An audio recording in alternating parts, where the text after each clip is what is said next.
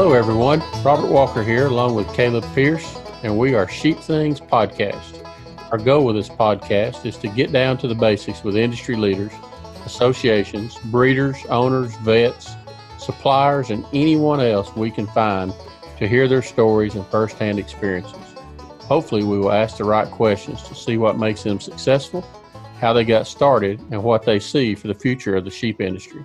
We hope to have something new weekly that we can share, so stay connected to our website, Facebook page, or sign up to follow us on a podcast service to get updates as they are published. Stay tuned as we try to share our learning experience with you all as we dive into the sheep industry together.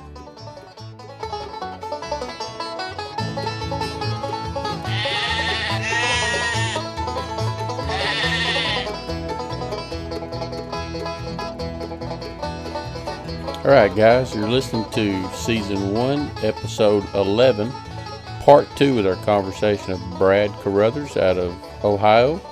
And in this episode, we're going to discuss more in depth about his system and meat processing, retail meat sales, and a few other things along the way. And hope you enjoy our conversation with Brad. Look forward to a part 3 as well. So back to your system, I guess. You guys lamb in a field. You got a lambing shed. You got a lambing barn. How does that protocol go for you guys? Yeah, so we do lamb in the barn. In late January, early February here in Ohio, it get cold. It's cold, right? Yeah. Yeah, it's really, really cold for you, Robert. It's about normal for Caleb. He doesn't probably think it's as cold. He was 90 he was 90, what was you, 96 or something this week? Yeah, I was 96 Saturday. We were 86 last week. We're supposed to be 85 tomorrow, and it was 60 degrees here today. So we get it all within a week here. Yeah. Yeah, the saying out here is if you don't like the weather, wait 5 minutes. Yeah, it'll change.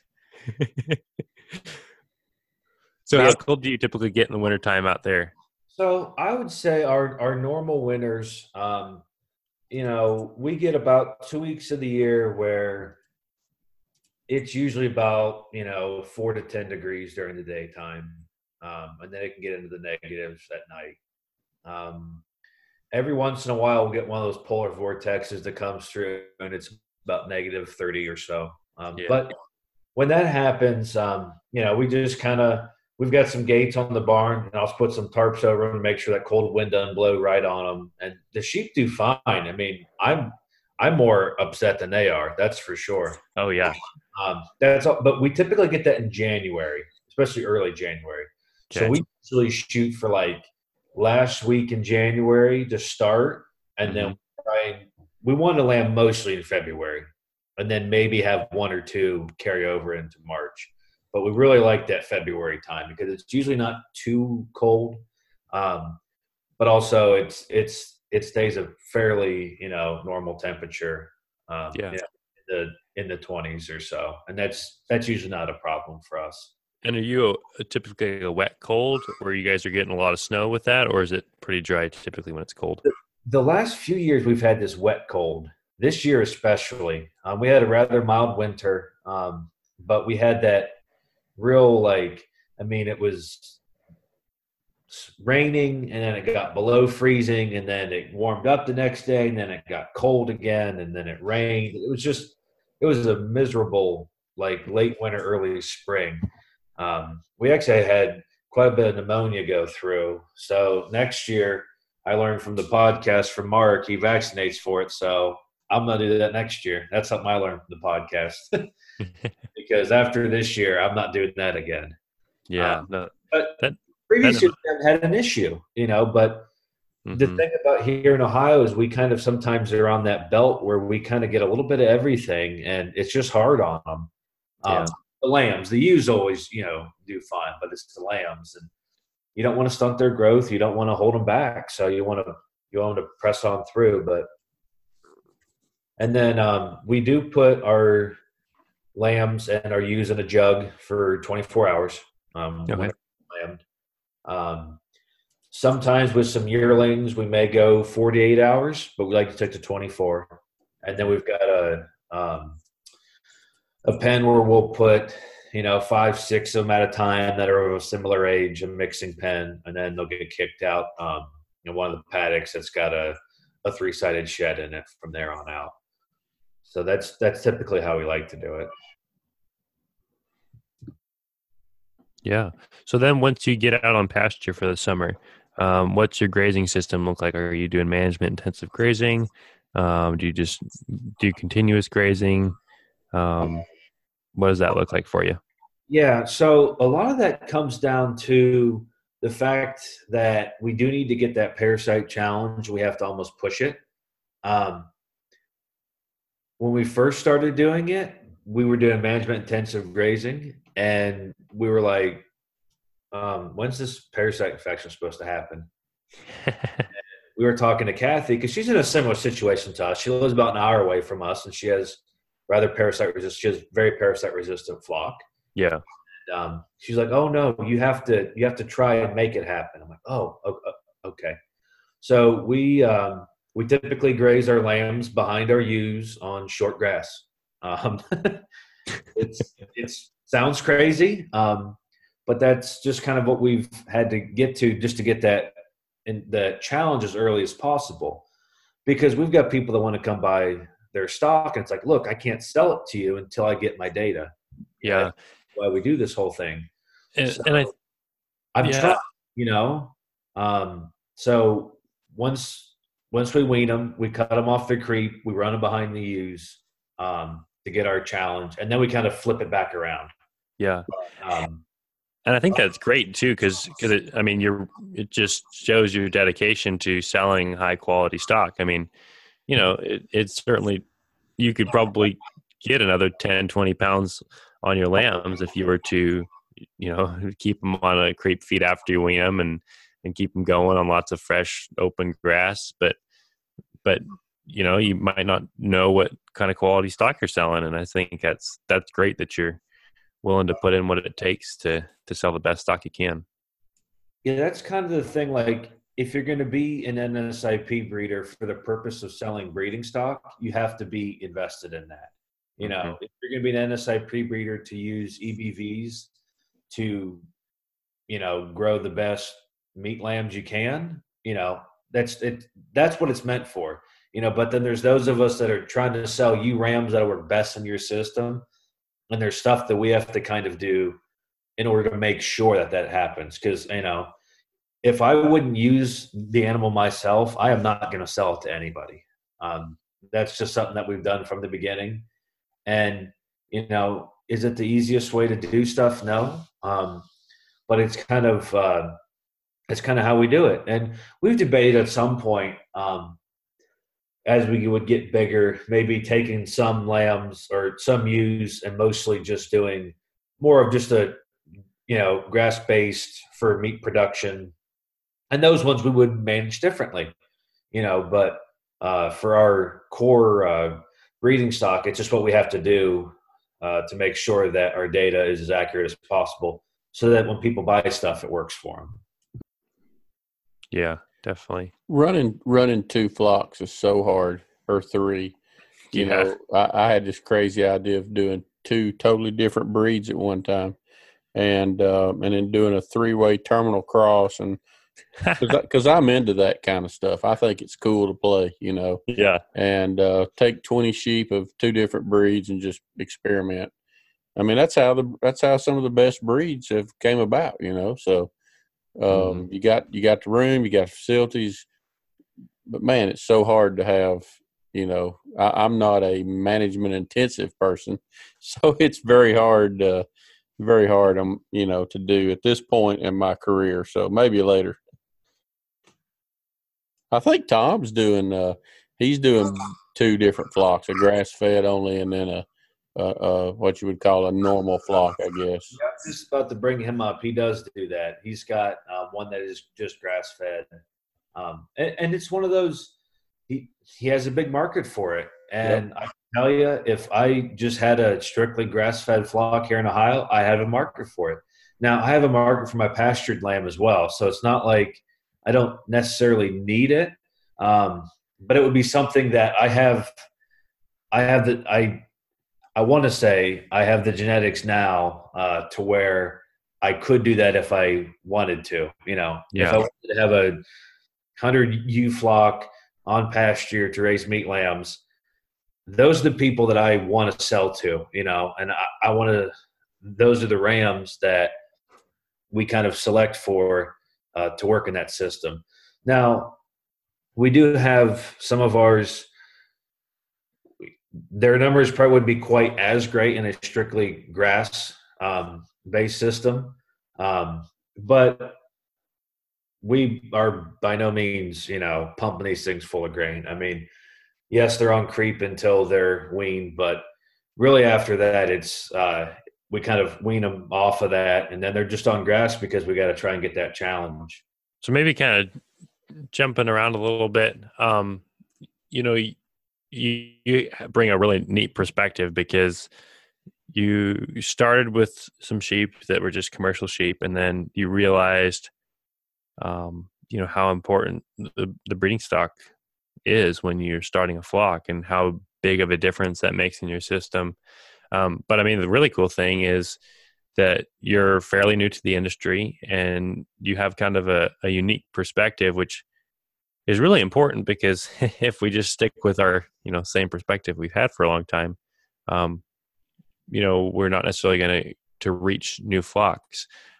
What's some of your thoughts and advice for new producers that are getting involved in it as somebody who's, kind of new and jumping in, in 20 or, this is 2020, you've been doing it for a few years.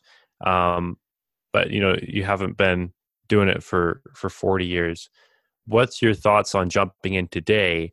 What's some advice for somebody to do that successfully? I think the biggest thing is figuring out what your goals are. Early on, we realized our property, it can only handle 30 ewes. That's really it. And as far as just straight commercial sheep hauling them to the sale barn, like that's just not a profitable endeavor. And so we kind of got into raising breeding stock. Now, obviously, with that, you've got plenty that are not of breeding quality. We've made friends with, we're close enough to Columbus. We're about 45 minutes to an hour. We're also 45 minutes to an hour from a city called Delaware. We've got some friends that own about 4 restaurants in each city. And so we've actually sold lamb directly to restaurants. We've also, one thing that we do sell whole and a half lambs as well. We haven't taken anything to a sale barn in 2 years now. And I don't plan on doing it anytime soon because the markets they're not that great. Right now they're bad, but Yeah. one of those, I can make more if I'm willing to put in some effort in marketing to get into a little bit higher end restaurants and the people. And the hardest, I would say the most difficult thing with that, it's all about connections. My wife and I, we love eating good food. So we go to these restaurants all the time. She's a wedding florist. She has some workshops and stuff. So we kind of get in with some people in Columbus, and we've met chefs and restaurant owners and stuff like that. So that's been helpful. But it's like, you just got to go out there, and you got to meet people. And if you don't want to, that's fine, but that's something that we've done to find a higher end market for our meat lambs. And that's something that most people don't think about that raise breeding stock. They raise like, oh, well, I'm going to sell breeding stock. Well, all right, that's great. But, 50% of your ewe lambs and 90% of your ram lambs are going to meat. What are you doing with them? Most people are just like, well, I'm just going to take them down to the sale barn. It's okay, which is fine. And if that's what your market is and you've got a good market for it and that's profitable for you, great. But we've tried to find other avenues for it. And the biggest hurdle we've run into is processing. And I know it's been discussed many times. We've got a processor about 20 minutes from here. They're good friends of ours, but it's still difficult to get in there. And so I'm trying out a new processor. I dropped some off last week. Some some co-use to try them out. And I've got 12 slaughter dates booked with them next month. So it's one of those, we'll just, we'll see where it goes. But it all depends on how much time you're willing to put into it. And for some people, that's different. But that's one thing that we realized when we got into it is, what do we want to do? And we realized we were going to do breeding stock, but also we do really enjoy food, and we want people to appreciate good food, and we can tell them where it came from. They can understand what it is that we're trying to provide for them. And then the second thing, though, is find a good mentor. We've been very, very fortunate with some people that we've met that geographically lived close to us, that have been in raising Katahdins for a very, very long time, and that's invaluable. As far as just, hey, I don't know what to do here. I want your thoughts on it. Or like in the fall when it comes time to breeding season, hey, here's what I'm thinking about doing. Just throw something out there. Let me know if I'm on the right track, the wrong track. And then the biggest thing is being open-minded. If you can't be too committed into going in one direction, or else you're just going to wind up in a place you don't want to be. That's the short answer to that question, right? Oh, yeah.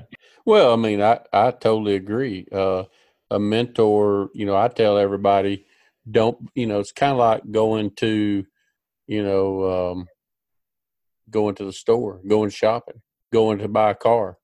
Don't buy the first car you see, Yeah.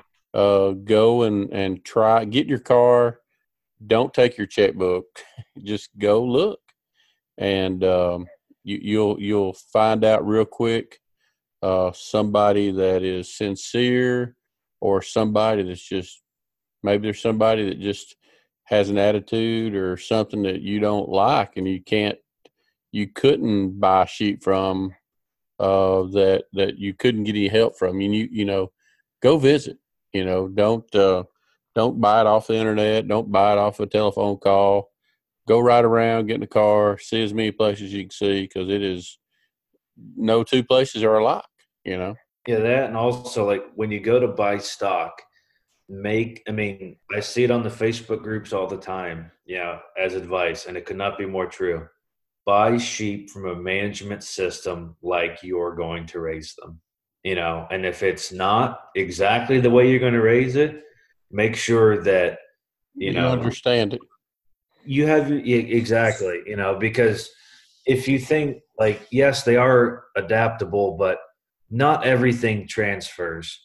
And also, you don't have to deal with that then. If you buy sheep from someone that raises them the same way you will be better off. Or buy it from someone who raises it with less inputs than you necessarily would as well, if you're going to go, not with what you have. But that's something that there's so many people that they see this animal, oh, it looks great, it's wonderful, it's it's exactly what I want, and then you bring it home and it's just not quite the way you want it to be. And we get people that call us, they're just, hey, it didn't work out. And it's like, well, you need to factor that into it, and it's different for everybody. There's so many ways to raise Katahdins. The way I raise them isn't the way other people raise them, and that is totally fine. That's the one benefit of Katahdins. They are as adaptable as any breed gets. So whatever system you want to raise them in, great. But make sure you buy them from people that are in that system too. Yeah, I've occasionally bought some sheep, and people go, "What were you thinking?" And I'm like, "Well, I'm not thinking, and I'm looking at, I'm looking deeper than numbers. Maybe I needed a structural change and the people are not in an SIP, and I've bought animals that added something here or there that I needed to fix. Most of the time, those didn't work out the best, but hey, I'm willing to try it. That's the advantage of having a lot of sheep. You have a lot of sheep, you can practice with 20. you know. Yeah, yeah, that's one thing that I've looked forward to when I do get more sheep is being able to, The power of experimentation is awesome. because I agree there are some really really good production based Catan genetics not in NSIP, and I would love to use them, but my flock is just not big enough at this time Right. to be able to prove it out. And the nice thing is there are some people with bigger flocks that are, and that's really, really important, because we do need to diversify our genetics.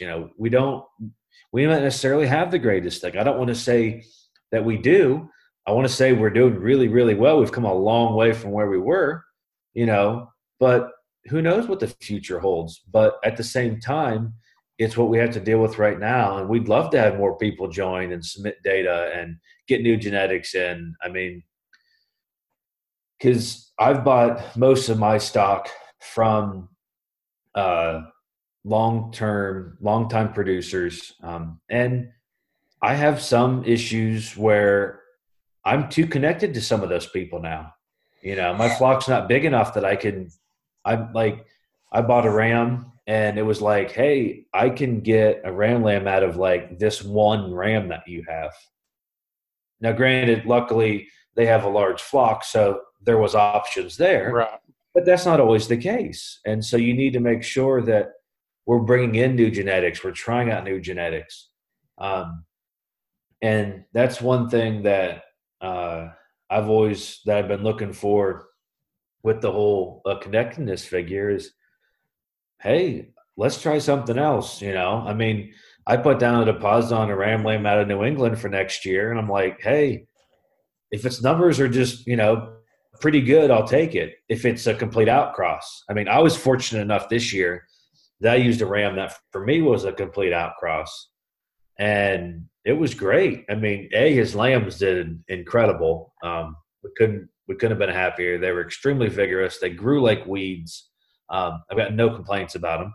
And he was a complete outcross. So we need to keep working some of those genetics in. And that's something, but that was something that I forget who it was. Someone's brought it up in the past where it's going to kind of separate itself into people's management systems, and certain geographical areas are going to naturally get, separated. But we need to make sure we do our best to help mix it all up, because eventually we're going to have to. Well, we talk about being heavily regionalized, I guess, with genetics. But if you think about it, though, I mean, I don't know. I have a different philosophy on it. Is, Peel started from one place, so technically they all started from the same place. So, how many generations are you not connected to the Peel farm? I mean, you know what I'm saying? I mean, if they all came from his place in the beginning and look where we got, then I wouldn't worry about being heavily tied to everybody in the state of Ohio. I wouldn't worry about it. Yeah. My philosophy is breed the best sheep you can get to the best sheep you got and lay the cards out on the table. That's Rob's theory on life, Yeah. And that's totally the thing, when they all came from somewhere. Exactly. And Pedigree Master is not very good at doing line breeding, inbreeding coefficients, so how do you track that? How does everybody track that? I used to do it in my ranch manager program, but when I swapped to FarmWorks, it doesn't do that. So that is something that I struggle with. You do get an inbreeding coefficient back from NSIP, though. Yeah, but it's too late then. Well, that's true. And I want one ahead of time, not after the fact. I know. Etienne up in New York at Gibraltar Farm, as far as like the whole Excel and all that stuff, he's got it down. And I'm not sure exactly how he does it. We may need to reach out to him, but he called me this year and he was like, hey, I'm looking at getting a ram, what rams are you using? And I told him what their NSIP numbers was. And not a half hour later, he's like, oh, Well, they're above the inbreeding coefficient that I'm looking for. How Right. he figured that out, I have no idea. Well, he's a data guy, so Yeah. he knows how to pull all the data, and he's a query. Me So and him's talked I for a know year or things two done. about coming up I with agree this with you. stuff, and yeah, I'm not at his level anywhere close. So Yeah, it's like they give it to you after the fact. It's like, oh, well, that was a mistake. yeah, you can't plan afterwards. Yeah, but You react. uh, I that's a little bit above me as well. Yeah, Caleb's back on. Hey, Caleb, are you still there? Yes. Sorry about that. He has kicked himself out and rebooted and came back on probably a dozen times, Brad. Yeah, I've seen him here on the computer now, popping in and out. It's like, oh, there he goes. Oh, did you hear him popping in and out? No, I could just see his name. Oh, okay. Oh, that's right. It's like, oh, we lost Caleb. Yeah. Well, I just got fiber internet probably a month ago, I guess. And and I just realized I'm upset because I bought the 1 gig package, and I'm not getting very fast speed whatsoever. And I've tried all these things they told me to try, but I forgot. I have what do I have? I have a switch back in my utility room that I bought 20 years ago when I built my house, and everything's going through this switch. Well, guess what? This switch ain't rated for gigabit internet. So that's been throttling my whole deal down, and it just came today in the mail. So I'm pretty excited. Yeah, we just got upgraded from 6 meg internet to 50, and it is like light speed. Wow. Yeah, we're the last house that gets it too. That's the only house that matters, right? Exactly, and I'm only a mile from. I mean, literally, Mount Vernon is a mile from me, Wow. and it's like I'm not like that far away, people. So I have a question about the restaurant deal. I have a lot of people that say, kind of like, oh, I'm going to sell to a restaurant. So how do you supply a restaurant that wants to feed, 10 rack of lamb a weekend? How do you supply that with 30 ewes? Are you worried that they will create a demand for your product and you can't supply, that they'll find somebody to replace you?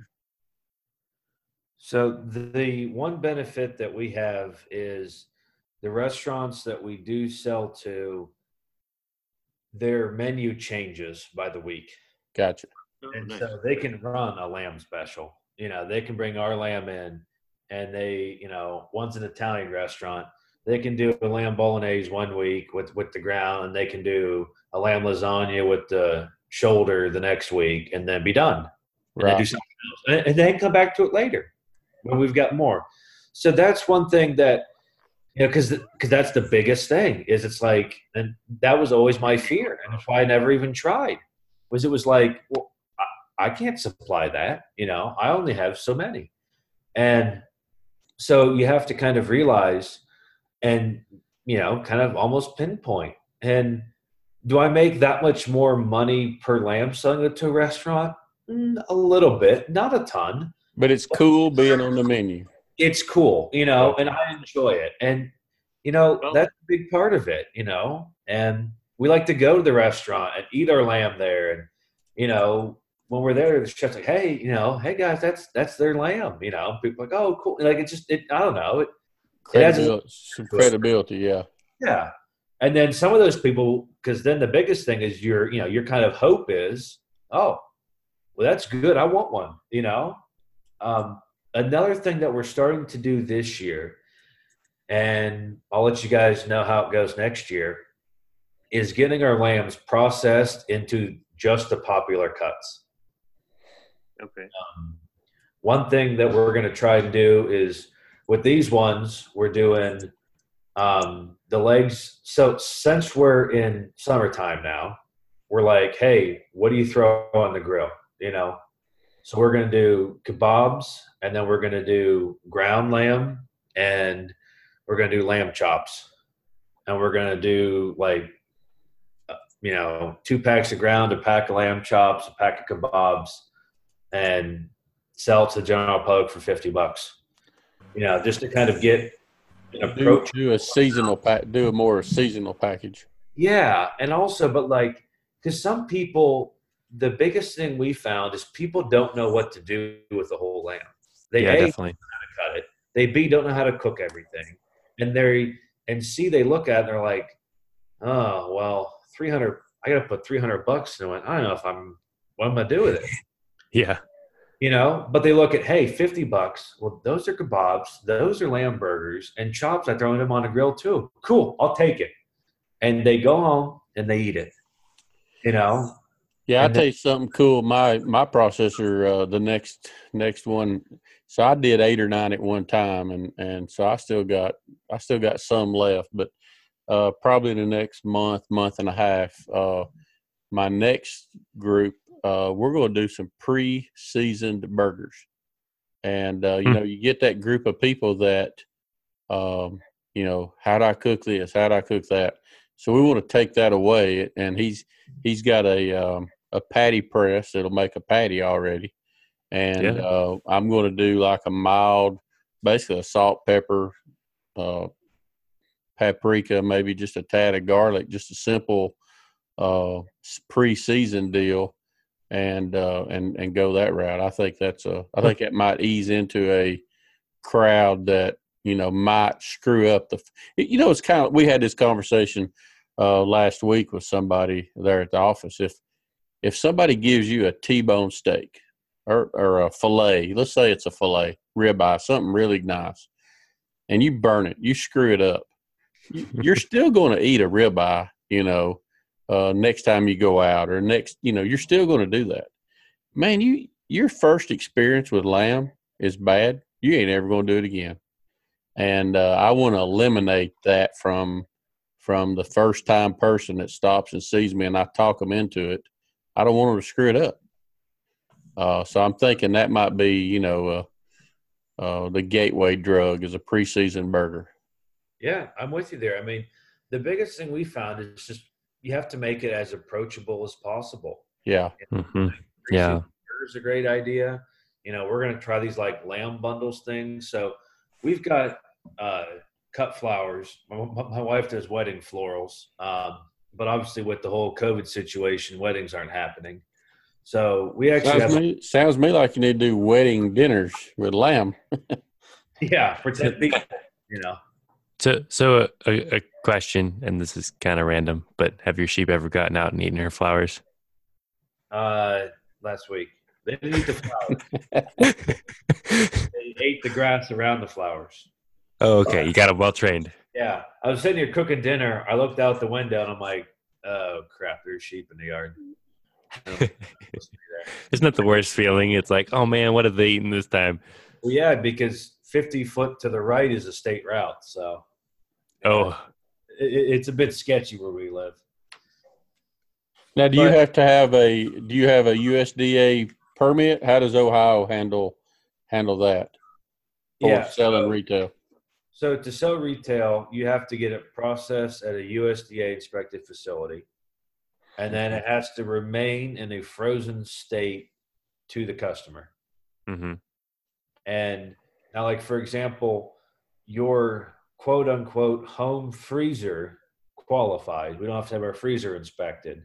You have to come and pick the lamb up here. So if we pick it up at the processor frozen, bring it to our freezer and put it in the freezer, and they come pick it up, that's fine. But like if we went to a farmer's market or something like that, it would have to be a inspected freezer by the county. Really? So they inspect my freezer once a year, and I have to have a separate freezer for retail meat and my personal meat. Yeah, we have to do that too. And then I have to have a separate freezer if I had pork. Birds. I guess birds. No pork. Oh. I can do beef and lamb. I don't know if I can do pork or not. And then chicken has to be in a separate refrigerator or freezer than lamb or beef. I didn't put pork on my permit because I'm out of the pig business, so that ain't happening again. Uh, I don't remember, but I know chicken, poultry, and red meat had to be in separate freezers. Yeah, that's the way it is here too. Poultry and red meat, like slaughtered separately, everything's separate. Yeah. That's one thing we are So going to put in a new freezer just for our retail lamb, for if that eventuality, works its way here, we're good to go. yeah. So do you have a state meat inspected program there? Because some states have a state meat inspected program and the USDA where you can sell state meat inspected within state borders. But some are just USDA. Do you have a state meat inspected program there? As far as I know, we do not. Okay.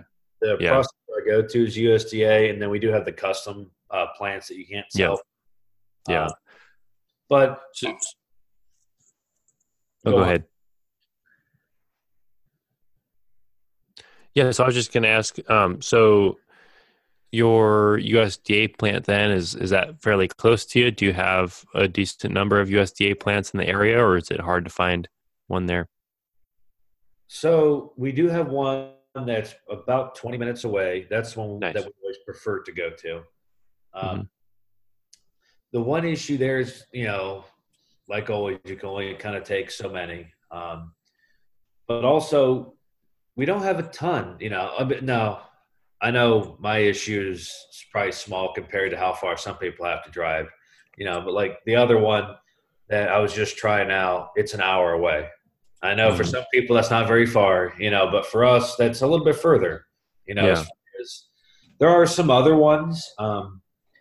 I've heard some bad things about that. I just don't feel comfortable taking my animal to. I mean, Hmm. I've put a lot of time and investment into my animals, and I want Yeah. to make sure that they're treated properly, and then I'm getting the right, Hmm. and that means more to Absolutely. me than what it costs, and when you can get it in. Like if I call you and you say you can get me in 2 weeks, I'm probably just going to hang up the phone because no one else is coming there if you can get me in that quick.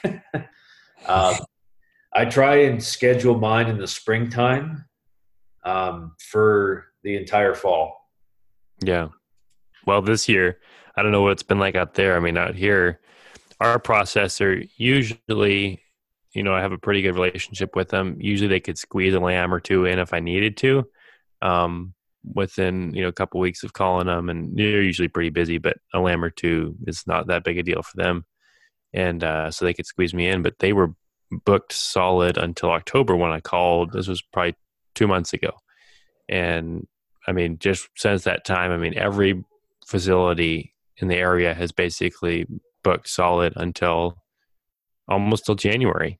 And, apparently people are coming out here and they're just buying whatever animals they can at the auction and scheduling butcher dates. And which, I mean, first of all, who's going to want to eat an animal after just picking up some random animal from the auction? But I mean, people are worried about their protein source. So have you guys seen an increase out there in demand with this year with all the COVID stuff? Have you seen a decrease? Has that affected your market at all? Have you changed your business plan when it comes to breeding stock? Maybe walk us through some steps that you've taken with this whole COVID thing. Yeah. So one thing that we've done is the slaughter dates have been harder to book. There's no lying there. We did have to try a new processor to be able to get the number of dates that we needed because our Yep. normal processor was booked. They were doing because the prison system here in Ohio slaughters a lot of animals, and with those shut down with the COVID situation, a lot of them went to those private facilities because usually in the spring into early summertime, if you have a ewe that you're like, hey, I'm going to call this ewe after it weans its lamb, you can usually get it in and, not too much trouble in that time of the year. But, Yeah. well, your fall and winter time as normal is much, much busier. When I called in April, I think it was April, I got 4 slaughter dates in my normal butcher, and that was it through the end of the year. So I had to find another facility. That's something I struggle with. I've tried 2 hours as my travel time to one of 3. My 3 closest ones are all about an hour and a half to 2 hour drive. And one guy I've been using for probably 4 or 5 years. And once I got my retail, of course, I practiced, all those years with him to get how many packages of this. And, I worked on all this stuff. And then when I finally got my permit, and the first official order I did with him, I wanted a whole rack. And I was going to do that for Christmas, take a lot of pictures, really. And I went to pick up my lamb the week before Christmas, and they were in chops. And I'm like, what happened Oh, to the nice rack that I was getting, And well, we don't know what we're talking about. I don't know what that is. Like, what do you mean? You should have called. And so that really, sent me backwards, thinking, oh man, I can't count on this. yeah, you can't put it back together. That would have been an expensive hit on a retail sale. Yeah. So I tried another guy that'd been kind of talking to me, and they're beef, and they started doing lamb, and I took my first two lambs to them, and they called me the day of, I had my cut sheet all laid out, and I said, y'all know what a rack of lamb? Oh yeah. So I did all that, and I wanted my hams boneless. I'm into smoking meat, and I kind of dig all that, so I wanted boneless hams. And they called me the day or after they processed them and said, "Hey, are you sure you want these hams boneless?" And I'm like, "Yeah, why? Is there something wrong with them?" Well, we didn't know. There won't be much meat left. And I'm like, "Why not? Are you throwing it away or something? I mean, you're just taking the bone out, you know?" And they're like, "Well, I don't know. There won't be much left." And I'm like, "Hey, don't just leave the bone in. I'm good. Don't practice on me." And I got down there with them. Same thing, man. My rack was at chops, and because somewhere else, I wanted neck chops, shoulder chops. I wanted other chops, but I wanted a rack, and so that didn't go too well. So now I'm on my third guy who has a butcher on. He has a butcher on staff instead of a so-called processor. There's a difference. And this guy understands cuts of meat, and I can't ask for nothing better, except he's more expensive. But it's kind of hard to swap around, I think, on processors. Just from a quality standpoint, the consistency standpoint, that'd be hard for me to do. Yeah, I mean, Yeah, I think that's probably one of the larger challenges facing the industry. I mean, there's another P to add to the. I think I read something from Dr. Redwine that it was parasites, predators, and price. Well, there's another one, processors. Processors, yeah. I think that that's kind of puts a bottleneck on the industry, because you look here in the U.S., we have the demand, right? I mean, we've got more people eating lamb than we can supply in the U.S. So where's our meat going? Well, if you open up the door for processors, for people to sell direct to restaurants and all that, I think it opens up some doors even for smaller flocks to really market their meat. well, because the biggest thing is when you go to sell whole animals to people, it has to be right. I mean, when you go to pick it up, a lot of times if you're, let's just say you take, 4, 6, 8 at a time, they're boxed up for each individual, lamb and whatnot, and you're going to take that box to the customer. It's got to be right. Like you said, Robert, I mean, that was a good thing. That was your rack of lamb, not somebody else's that they cut up into chops. Oh yeah, that would have been a bad day. Yeah, I've had those days before. Yeah. And so it's one of those, you have to develop a good relationship with your processor, and sit down and talk with them. Like, hey, what are the options? That way, one thing that we figured out is people don't want to deal with them. People want to call you, buy a lamb from you, and you come drop it off for them, come pick it up, whatever. So what we did was we started including processing in with our lamb. And we started including, all that in. So literally you deal with us. We've already talked to the processor. We know what cuts you can and can't get and what you'll have to give up to get certain ones. So you deal with us, and we'll call the processor and deal with all of that. Because that way you don't have language breakdowns. So someone calls this, and someone calls this cut that. Because, and also, a lot of our lambs are going, as far as like people buying whole lambs, are going to Columbus and Cleveland. So they don't want to call and deal with the processor down here and all that stuff. So it really is helpful to kind of, and then we just charge a little bit more for it to make it worth our while. But most of the time, no one has had any issue with paying it. Yeah. Well, I had it's kind of on a similar subject. I was watching a video. What are video podcasts called? Like a vlog? Is that a vlog? Yeah. Anyway, there's a group of horse guys just sitting around a table talking, kind of like we are, except they're at the same place. And a guy had went to Italy to train horses for 2 years, and he went over there for like a 30-day, private thing. And the guy said, "Hey, I need you to stay over here." And he goes, "Oh man, you can't afford me, And he's like, "I don't know, what did it cost?" And this guy goes, I'm just thinking, how can I price it to where he will not, hire me to come over here for 3 months? And he said he was making $500 a month or a week where he was at. And he thought, 3 months.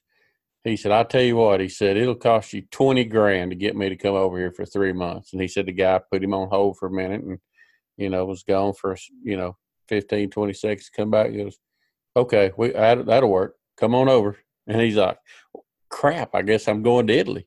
So unless you throw that price out, you don't know. You don't know what your market will bear until you do it. Mm-hmm. And I think it's so important to make sure you don't underprice yourself, because, sometimes I think you can, at least I can. So our processor charges $150 a head. And when you're taking in, 100, 110-pound lambs, you're going to be getting 30, 35 pounds of processed meat, depending on how it's processed. And if you count organ meats as meat, which I don't typically, so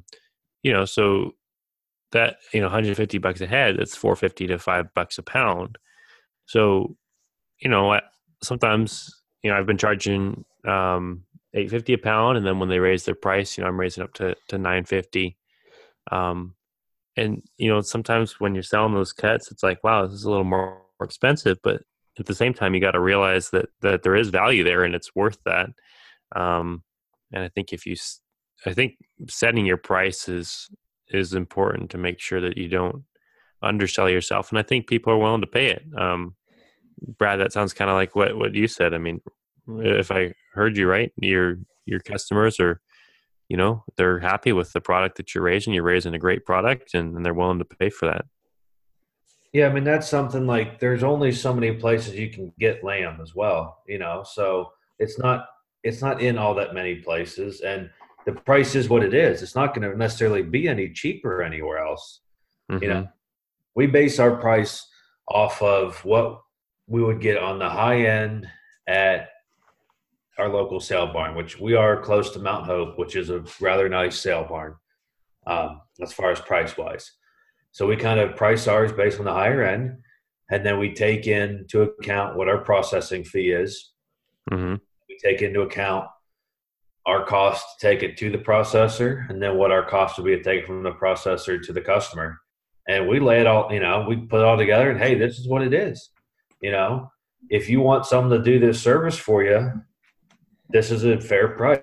We don't try to rake it over the coals, but we do make a little bit.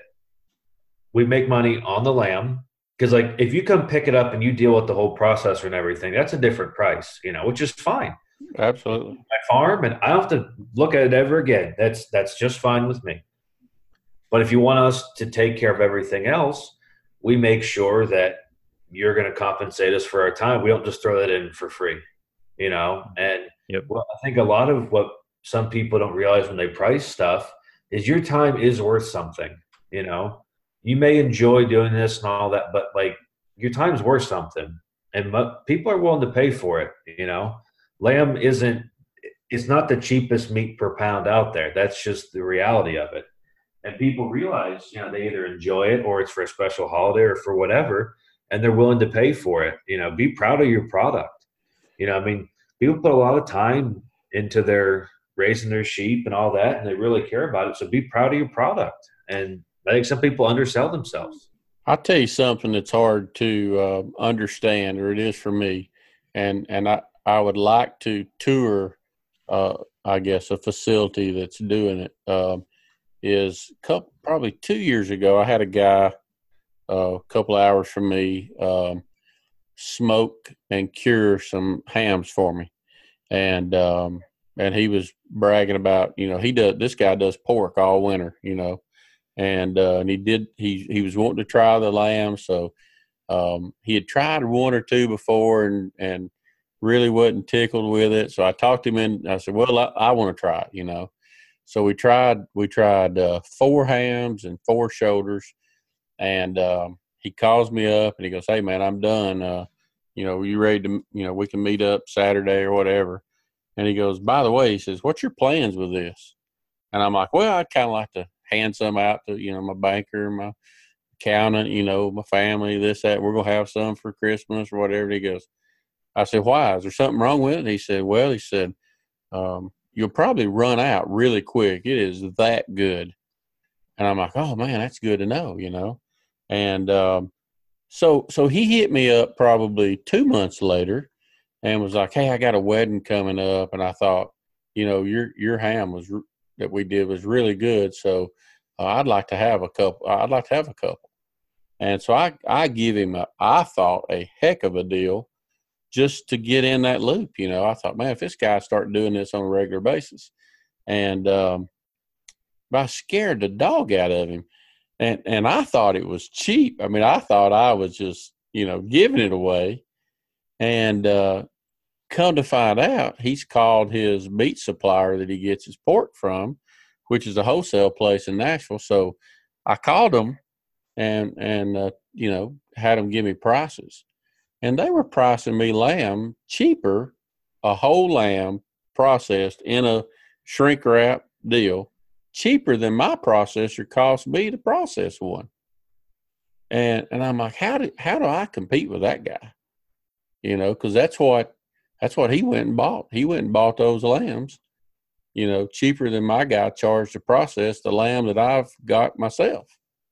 And that's, I don't know what kind of mass, I see these automated lamb processing facilities from around the world, in Australia, China, whatever. And I'm like, I'd really like to see that, but I'd really like to know their numbers, how they can do that much volume. You still got to include the lamb, and it still had to be shipped there to this place.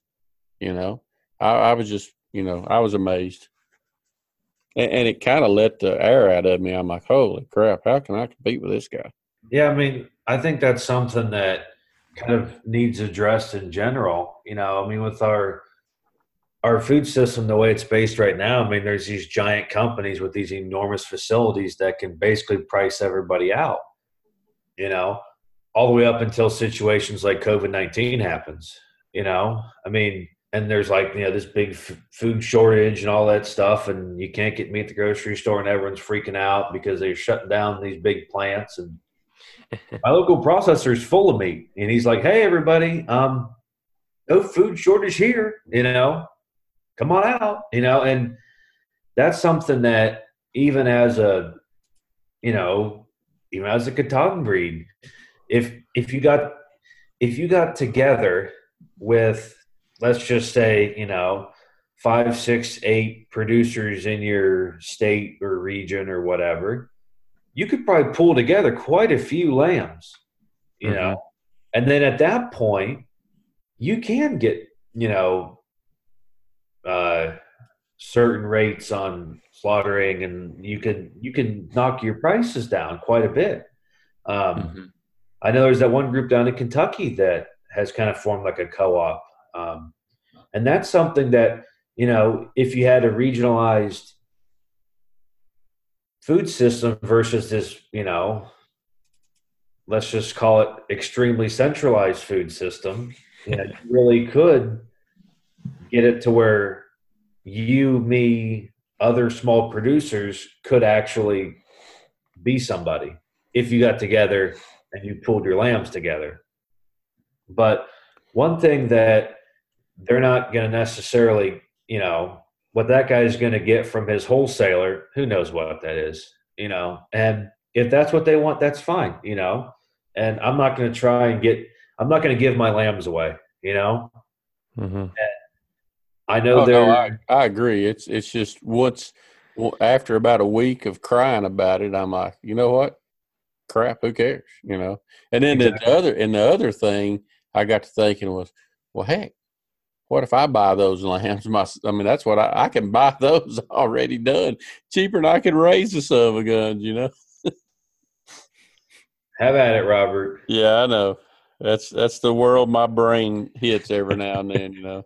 I still haven't done it, but I still haven't bought the first one. That's been 2 years ago. So, I mean, it's one of those things where, well, see, Nashville has the biggest. We're like maybe the third or fourth largest Kurdish population in the U.S. And when you leave Nashville, there's probably, I don't know, a dozen. I mean, Nashville's kind of like a spoke, and there's roads from downtown headed out in every direction, and probably within 2 miles of downtown in every direction, there is a community with an ethnic market that has lamb in a cooler right there on the side of the road, and they Hmm. always have one or two, and they're always, I mean, dirt cheap, and that's where they're all getting them from this one guy, and he makes a loop of the truck, and but yeah, you can go in, you can get a candy bar, a Coke, and a lamb at the yeah. little quickie mart. Yeah, I mean, we're only an hour from Columbus, and Columbus has the second largest Somali population in the country. And beyond just that population, there's a huge ethnic market in Columbus. Right. And I was looking at, trying to tap into it in some way, and I haven't had to yet, because I've been able to sell all my meat lambs. But it's definitely it's definitely a thing. And but at the same time, you got to have the right size lambs at the right time of the year. And it's something where we focus primarily on breeding stock. So our meat lambs are available as it fits into that schedule versus the other way around. But largely, we just we haven't had we really haven't had too much of an issue selling our meat lambs. But you do have to make a concern, like you have to realize when you get into it, most of your lambs are going to be meat lambs. And some people, like, they don't think that way. Like, they think, oh, well, I'm going to raise breeding stock. Yeah, but you're going to have a lot of meat lambs, Yeah. and Yeah. you don't realize what you're going to do with them. Yeah. I tell people, I'm like, good breeders sell a lot of meat lambs. Like if you find somebody that, they're not really selling a ton of meat lambs, and they're selling most of their stock as breeding stock, well, then they're not being as picky. But if you meet somebody that, they've got a strong meat market, they're likely making genetic improvement even faster because, hey, if it's not their top stuff, they've got a line of people that want to eat it. Yeah, I Well, mean, I do the same thing. I try to tell people, and how I do it is I try to keep my input costs in line to sell lambs at the feeder lamb sale. Hmm. Anything above that is profit. But if I can't sell that $150 or $170 lamb and come out ahead, then my costs are out of whack. Yeah. But if I gear myself up at, I'm going to sell $300, you know, average breeding stock, then I'm setting myself up for failure. Yeah. yeah, I mean, And the breeding stock you're selling aren't going to work for anybody else either. No, they're just nothing there. Yeah. Well, guys, looks like another place to stop. It's so hard to stop these conversations. Once you get a couple guys talking and really passionate about what they're doing, so much to learn. But we're trying not to make them too long. So we try to break them up into 2 or 3 episodes, depending on the time. So we're going to stop this episode here and look forward to part 3 with Brad. Well, everyone, we hope you're enjoying the podcast so far, and hopefully it's sparking some questions in your mind as you're thinking about your operations and thinking about what you can do to improve. Maybe you're new and thinking about questions of how you can continue raising your sheep and things that you're learning and things you still have questions about. Send us an email, podcast@sheepthings.com. We'll get those emails, and we'll be happy to answer your questions. And after we get a few questions, periodically we'll actually do a podcast with question and answer, and we'll answer your questions right on the podcast here, so you can listen to our answers. And we're happy to answer any questions that we can. And hopefully this podcast is generating those questions in your mind as you start thinking about it. But hopefully it's answering questions too. You come to this podcast ready to learn, and I know I'm always learning something new talking with these people that I've known before, people that I haven't, and you always learn something new. And so hopefully we can help answer your questions, but we can't answer your questions unless you send them to us. So again, that's podcast@sheepthings.com, podcast@sheepthings.com. Email us your questions, and we'll be happy to answer them coming up here soon. Thanks for listening to the Sheep Things podcast. Stay connected to our website, Facebook page, or sign up to follow us on a podcast service to get updates. We want your feedback, so you can email us at podcast@sheepthings.com for suggestions or comments. Thank you, and see you later.